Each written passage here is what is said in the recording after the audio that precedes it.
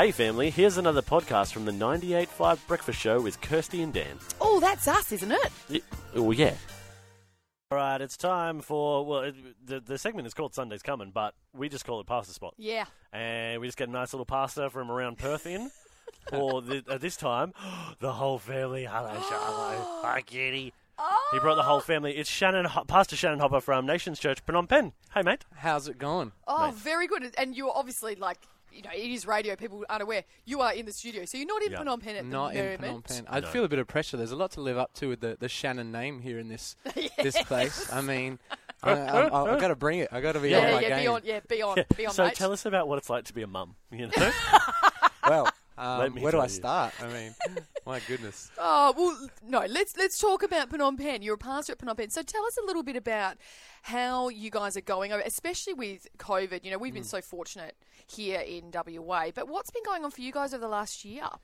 Yeah, look, Cambodia was actually a little bit late to the COVID party. Right. In the sense of last year, like we faced restrictions and we had to do church online a fair bit, but otherwise life was relatively normal. Right. I mean, it wasn't really until Feb this year when they had a bit of a whoopsie with their own hotel quarantine and a few people bribed somebody and got out and did all the naughty things. And then that's really led to, I think, about 9,000 cases in the last few months. Wow, doesn't that just make you... That's a lesson learned, isn't it? Yeah. Don't Seriously, bribe people. don't bribe people. Bad guys, don't do it. It's a no-no. That's one of many lessons, yeah. And so it's really just flipped the nation on its head to the point where they've gone into these lockdowns and they have these different zones and it's really, there's a bit of a human rights stuff going on as well around that because there's these red zones where you're not allowed to go out and buy food. You have to wait for it to be delivered to you by the government and just when you think about the population density, there's people missing out. Wild, Wow. So, I mean, that for us as a church, then that's, I guess, opened the door to, okay, well, what are we doing to help our community? I mean, we can't just put on a service and say God's good and, you know, all this while And you're all starving on your out there. smartphone too, because obviously with technology over there, the internet and everything, doing the lockdowns and everything is quite difficult. Than it is here. It's very different to a church at home experience here, where you've got your nice big TV and you can crank it and sing along. You know, this is a little family crowding around a smartphone.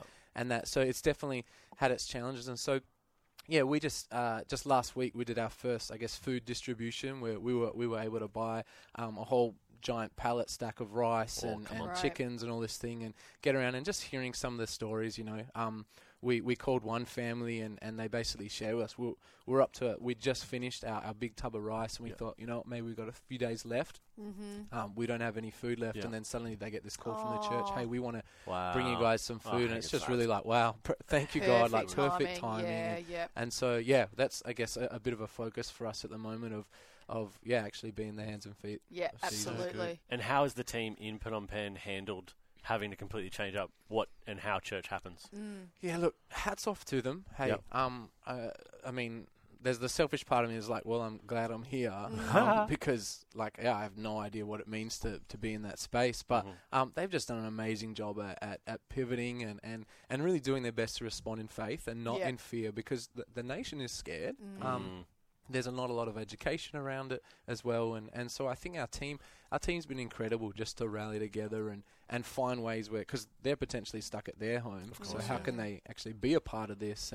And so, I'm super proud of our team over there, our local guys just doing an incredible job. Well, you guys are doing a phenomenal job over there. And, you know, for us as a 98.5 family, what we can do is obviously support you guys in prayer and be thinking of our brothers and sisters over in Phnom Penh and around the world that are struggling. Our third world countries are obviously being hit the most with this kind of thing. So well done for you guys for being, like you said, Jesus' hands and feet to the people that need it. And all the very best. Yeah, thanks, guys. Thanks for coming, mate. It was awesome.